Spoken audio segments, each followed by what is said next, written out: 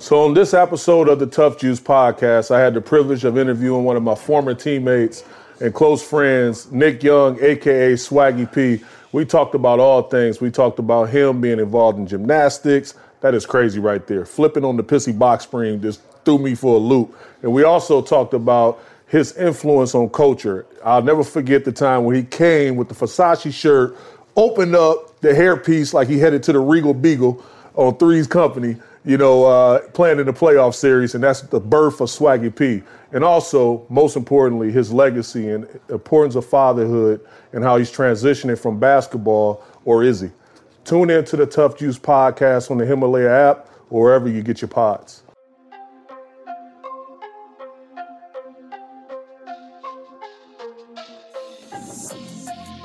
So, man, first and foremost, thanks for coming on the show, G. Oh, man, I gotta come through, man. Come on, man. OG, for sure. Appreciate you sliding through. So, one of the things that I always touch on when I bring anybody on the show is the beginning. Yeah. Like the foundation of how it all started for them. And I know people always see, like, the Instagram shit, the microwave success, but talk about your beginning and how you got started with your career. Oh, man, from the beginning, I'm gonna have to give my man Adrian credit because I was messing up in high school, wasn't taking basketball and all that serious, but taking school serious, but I would play basketball. But Adrian was one day just dribbling the basketball and at the bus stop, and AAU coach stopped him and said, "Do you know any other players besides yourself that hoop?" And then Adrian gave me a phone call "Dawg, you want to come with me to this practice?" And then next thing you know, I show up and I end up killing it.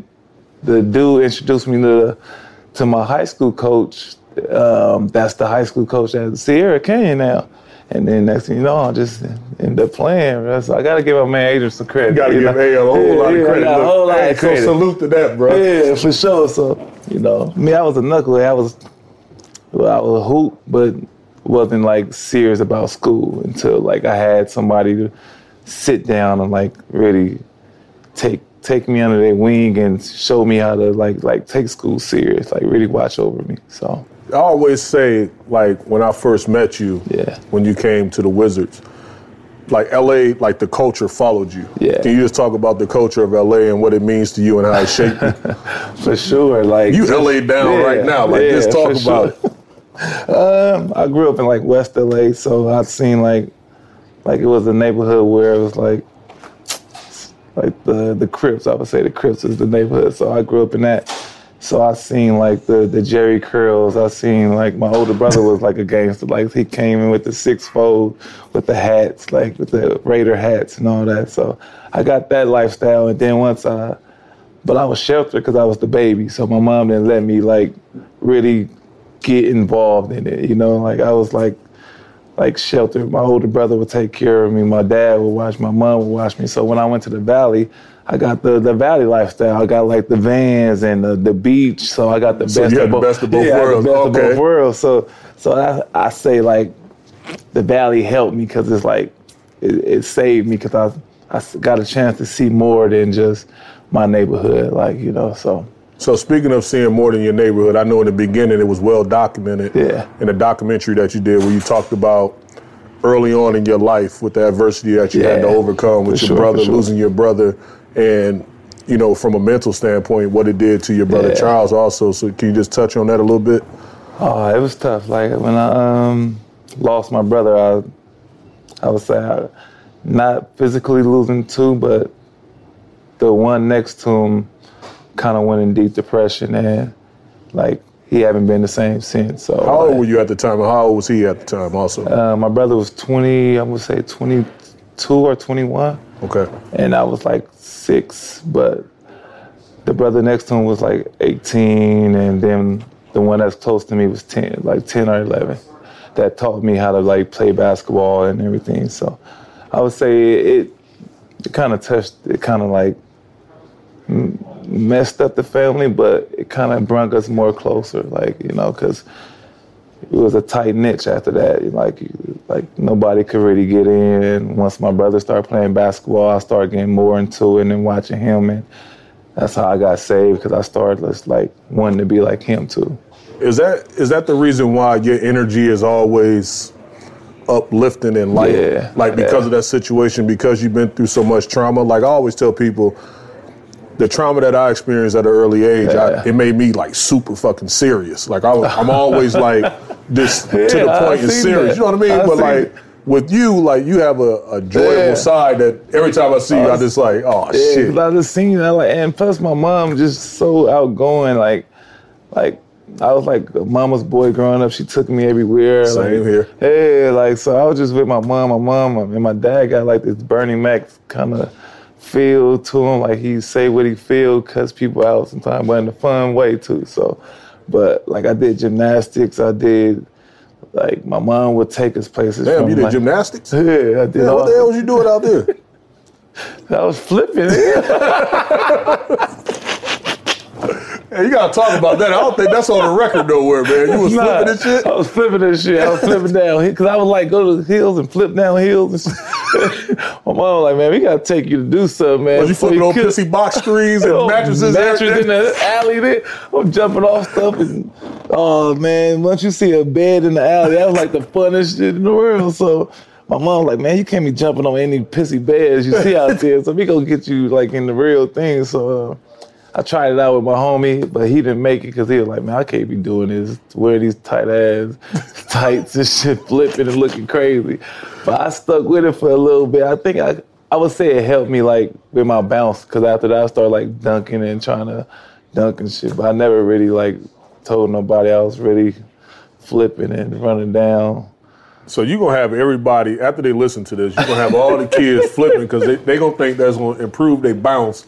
And they have game like Swaggy P. Because they teach you to do all kind of like balance, and they work with your legs. Like, plus you like jumping on trampolines all day and shit. So that shit was fun, jumping from trampoline into like a bunch of like just fluff or whatever. So it was crazy. Yeah. So you gave a lot of credit to Adrian, and you talked about like him, pretty much kind of introducing you to the traveling circuit and basketball and everything. When did you know that you had the gift though? When did I know? I would say my first senior year, because I got held back. Okay. Yeah, because when I started, I didn't have the grades and all that. But my first senior year, that's funny, my first senior year, I was just hooping and it was easy. I'm talking trash, having fun. My bounce is higher. I'm dunking on people and laughing. It's easy. It's fun, but and then my coach had asked me like, what school you want to go to? It's like every school's looking for you. What school you want to go to? And I didn't really I never thought about that. Never thought about playing at the collegiate level or anything? Yeah, because I was just like, I don't know. Want to just be the local legend? Yeah, I was local legend, man. That's it. That was good enough for you? At the time, I was like, hey, nobody was hooping like I was. I'm in the papers. I wasn't thinking about. I just wanted to, I ain't gonna lie, I wanted to go lead out of high school. Fresh out. Yeah, I wasn't thinking about school. But then, but I always like USC more than UCLA. So I said if I had to stay, I would have to go to USC. And I ended up, they ended up recruiting me after that, I think. But the thing is, I never went to ABCD camp or Nike camp. So you never did the circuit and got invited to the big camps? I did. I just didn't go. You never went? No, I didn't want to leave LA. I didn't know. I wish I did now, because I would have had way better exposure there. I mean, it still happened for you. Yeah, for sure. Yeah, so talk about the pros and cons, because you just said you never wanted to leave LA. So talk about the pros and cons of going to USC and being a homegrown kid and playing in that situation. It was just the best, because I'm a LA, I feel like I'm at home. My family get to see me, and the people in my neighborhood get to see me. I'm a local legend. Nobody from my neighborhood went to USC and was playing and all that. So when that was happening, I was like, the next thing for me, I wanted to go league. I didn't think about the situation I would be in Wizards, I would be in Cleveland. I didn't think about that. Once I seen Farmar, it was my rival in high school. He ended up going to the Lakers. I'm like, shit, I might end up going to the Clippers. Yeah. So, and they had me on their radar, but when draft day came, I got drafted to y'all motherfuckers, man. The damn Wizards. So on draft day, was you sitting back like, yes or like, hell no? I was like, man, hell no. Did you know anybody on the Wizards at the time? You wasn't even following us. I wasn't even following y'all. I knew about y'all, of course, because y'all hooped. And, like, if you know basketball, you know Karan, you know Gil, you know Antoine. Like, but I was like, man, they got a full team, man. They don't need me. They don't come here for. And the Clippers was weak then. They was like, they was bad. Like, so I was like, all right. I was mad, but then I was like, I'm in the league. I can't be ungrateful. Let's make the best of it. So it's still a blessing. Yeah, so it's a blessing. Like, hell yeah. Hey, this is something you always dreamed of, you know. So I think about like guys like Lonzo Ball, right? Went to high school here, went to college here. Yeah. End up going to the league, playing for the Lakers. That's a dream. You put on that purple and gold. Yeah. And then finally leaving, and I thought that he would not be as good as he was here, and now he's like excelling. Better. Yeah, better. So then I think about your situation. Went to high school here, college, come to the Wizards, hell no. But like, what was the biggest challenge for you once you got into the NBA and playing for the Wizards? The biggest challenge for me was just like not being at home, was like being homesick, knowing I wasn't able to just leave and go see my mom and see my dad or see anybody, like, you know, and then just starting from the bottom again. Like, had a full team, was a playoff team. I knew like I would have to work for everything again all over. So yeah. So who did you model your game after? I already know, but I got to do it for the record, so it's on the record. Who was you modeling your game after? From LA, I love Kobe. Like, I had the Kobe strobe, and I was, but you know, and then like when you get around players like you and Gil, you start seeing yourself try to do moves y'all was doing. Like, you know, like you learn from your peers. So I see how hard y'all was practicing. Sometimes, like when nobody was looking, I'd go in there and do a move you did at the nail that night. And I would do like how you would jab. You used to be making fun of me and shit. I did, in the walkthrough when you go to the shit.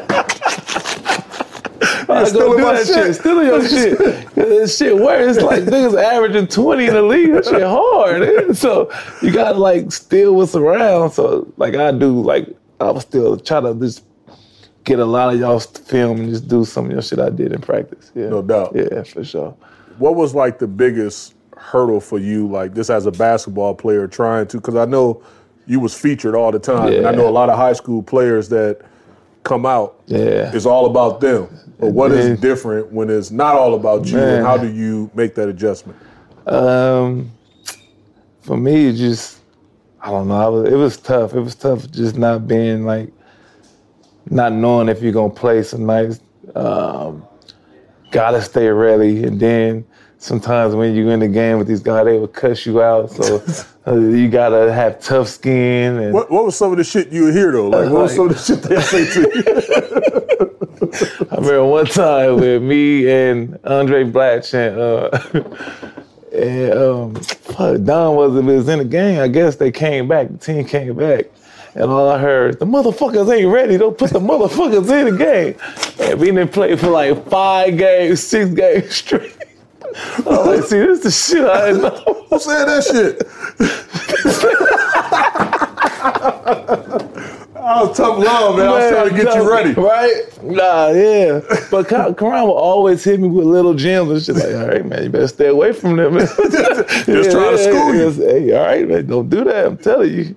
Like, he will always give me little gems here and there for sure. So, yeah, man. Well, you turned out more than great, man. And you know, I think that when you had came to the Clippers, you know, your career's coming full circus, and I think that you were starting to hit your stride after Philly and all that. Yeah. But when you came to the Clippers, can you just talk about that experience? And I think that was the birth of Swaggy what we P. know now as Swaggy P and how you got the name. Can you talk about how you got the name and how was that feeling coming to the Clippers? Oh, man, I just remember when I wore that first outfit and then I tried to dump it down and Karan was like, hey man, you gotta be Swaggy P full time now. you can't turn it off. Yeah, that's me.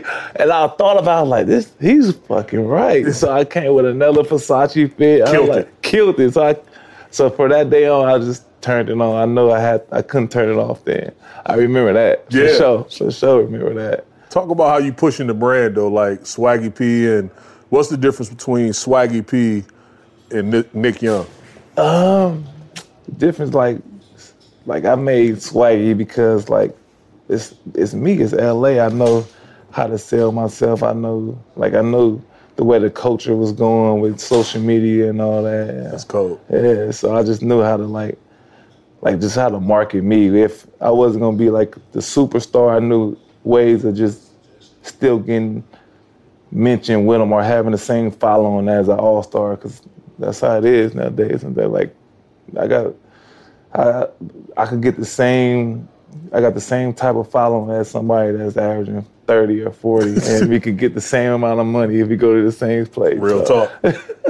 So I figured that out early. So I was like, man, I can make some money off this. And then it's me anyway. I'm gonna wear some crazy stuff. I'm gonna do some crazy things. I might as well just keep it going. What is like the most important thing for you now? Like when you look back at your career, is it anything you would have done different, or do you love exactly everything, the way everything played out and panned out? I wouldn't change nothing, but some things I couldn't change nothing. I just probably would have listened a little earlier more. I think some of the things you was talking about, certain things to be around or watch who you're around and watch certain things to do. I would have been more conscious of that a little bit. Yeah, still came out. You're a champion. Sure. Yeah, for sure. Yeah, you had the parade. You got a chance to smell the flowers and everything. And my thing is, whenever I talk on television, anything, I always think about like Jamal Crawford and his 50-point explosion and what he did. And we see Lou Will, but a guy that always flies under the radar that can get a bucket on any Martin Luther is Swaggy P. Now, everybody wondering, like, are you done with basketball? Are you coming back? Do you want to come back? And what would be the perfect situation for you right now? Oh, man, I feel like now I want to play again. Like, it's like I got that fun. Like, I want to play again. Like, after, like, sometimes I didn't like how I was getting treated. I ain't gonna lie. And like how I was getting viewed. And I knew I wasn't that person. Like, I knew, like, I'm a good guy. I could go get buckets. I could do everything they asked me to do. But sometimes I didn't like the way I was portrayed. So now that that's over, I just want to have fun again and play basketball. Like, I got that joy again, so. Yeah, talk about that narrative, though, and how you was portrayed. Like, do you think it's unfair to be portrayed as someone that's a jokester or whatever the case may be, or how do you want to be viewed at?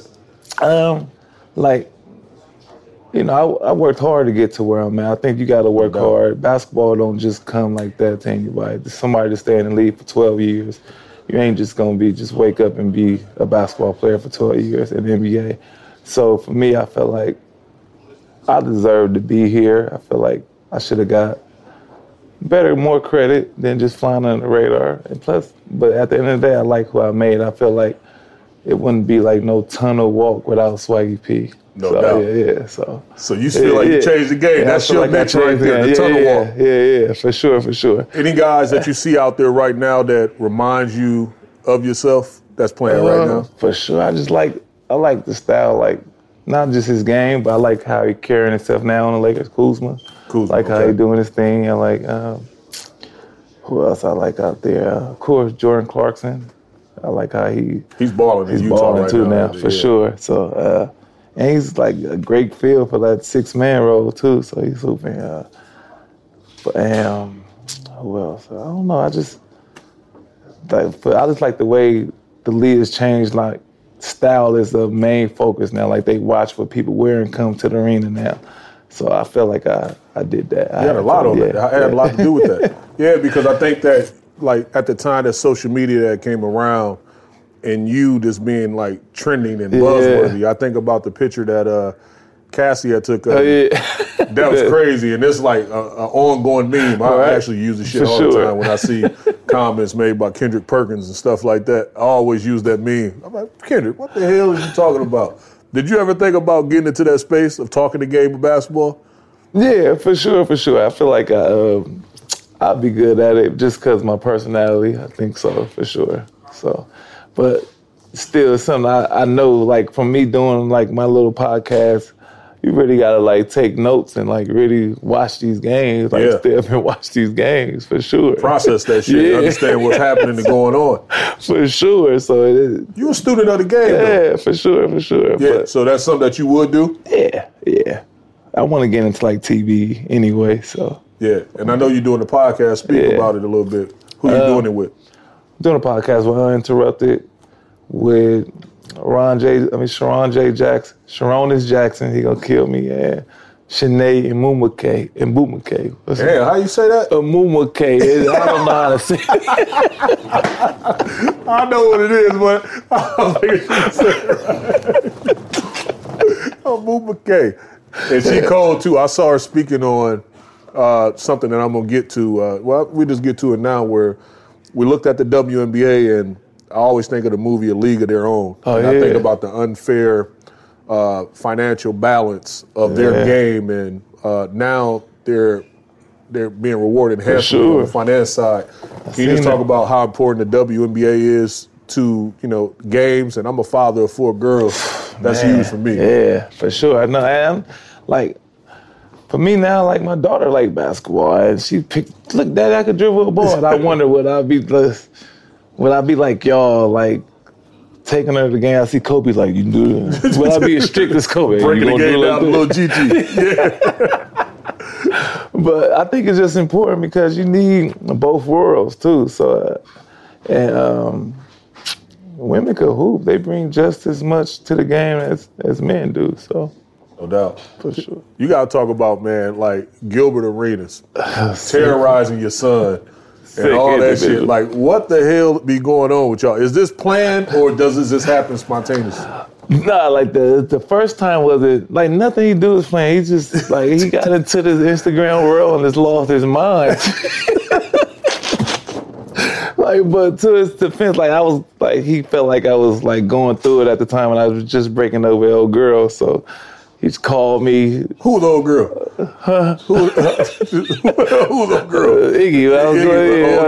Okay. I was making sure. Okay, I'm with you. We usually don't name drop, but I had to know who you was talking about. Okay, go ahead. Proceed. So I was going through it here. He felt like I was down. Like, man, he called me like, man, you all right, little nigga? And then next thing you know, he popped up, like, hopped over my fence and everything. I didn't know he was coming over. So he knocking at my door, boom, boom, boom. I got my son with me there. He just ended up messing with him because it's like his goddad. He's a goddad, so he always, like, mess with him. So, but that day he just started filming everything. Crazy. You got to tell me, like, how important has Gilbert been to you in your life? Like, you speak of a moment where you was down. Yeah. And him inserting himself in and just, like, lifting you up in the right way that when you needed it. For sure. I think that's, like, been a constant role for him. I feel like he always say I'm a little soft or something like that. Like, I just feel like Gil that's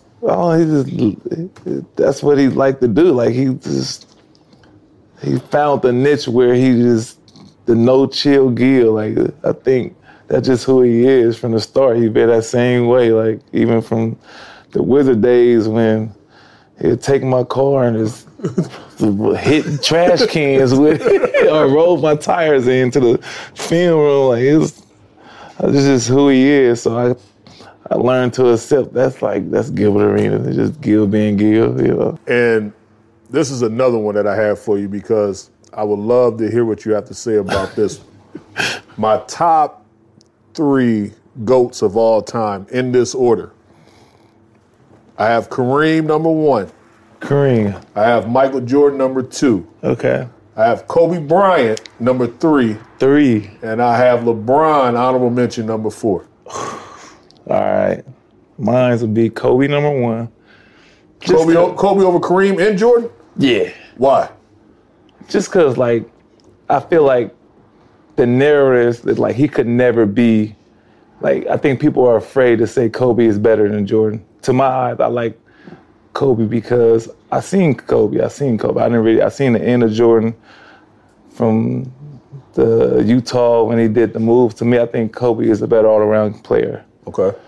Just player-wise, like a scorer. So I like Kobe. Then I'd see LeBron and then MJ. You got LeBron over Mike? It's a toss-up between LeBron and Kobe at number one, really. And then Kareem drops all the way to honorable mention, or who you got honorable mention? I love Kareem from the LA, but I didn't get into the hook shot. He's not my type of player. I'm not a big. I got Kobe, LeBron, and MJ. Dang. People hate that too, though. That's major. But why is Jordan number one? I always figure, why is Jordan number one? I think that when you look at the body of work and what Michael was able to do, right? So he was 6 for 6 in the finals. He won every MVP, and then he won every regular season MVP. He's the only player in NBA history to win the dunk contest, defensive player, MVP, and scoring title all in one season. And when you talk about dominance over an era, like he dominated every era. He never joined nobody. You know, I think that he never joined nobody. Think about the guys that he had. He joined the Bulls again when they were number one still without him. But did they win without him? They was number one. Did they win a chip? He ran into some real Shaqs and stuff at the time. That's why. They came back the comeback year with the 45, went back to 23 and wiped all that shit out. But he didn't join nobody.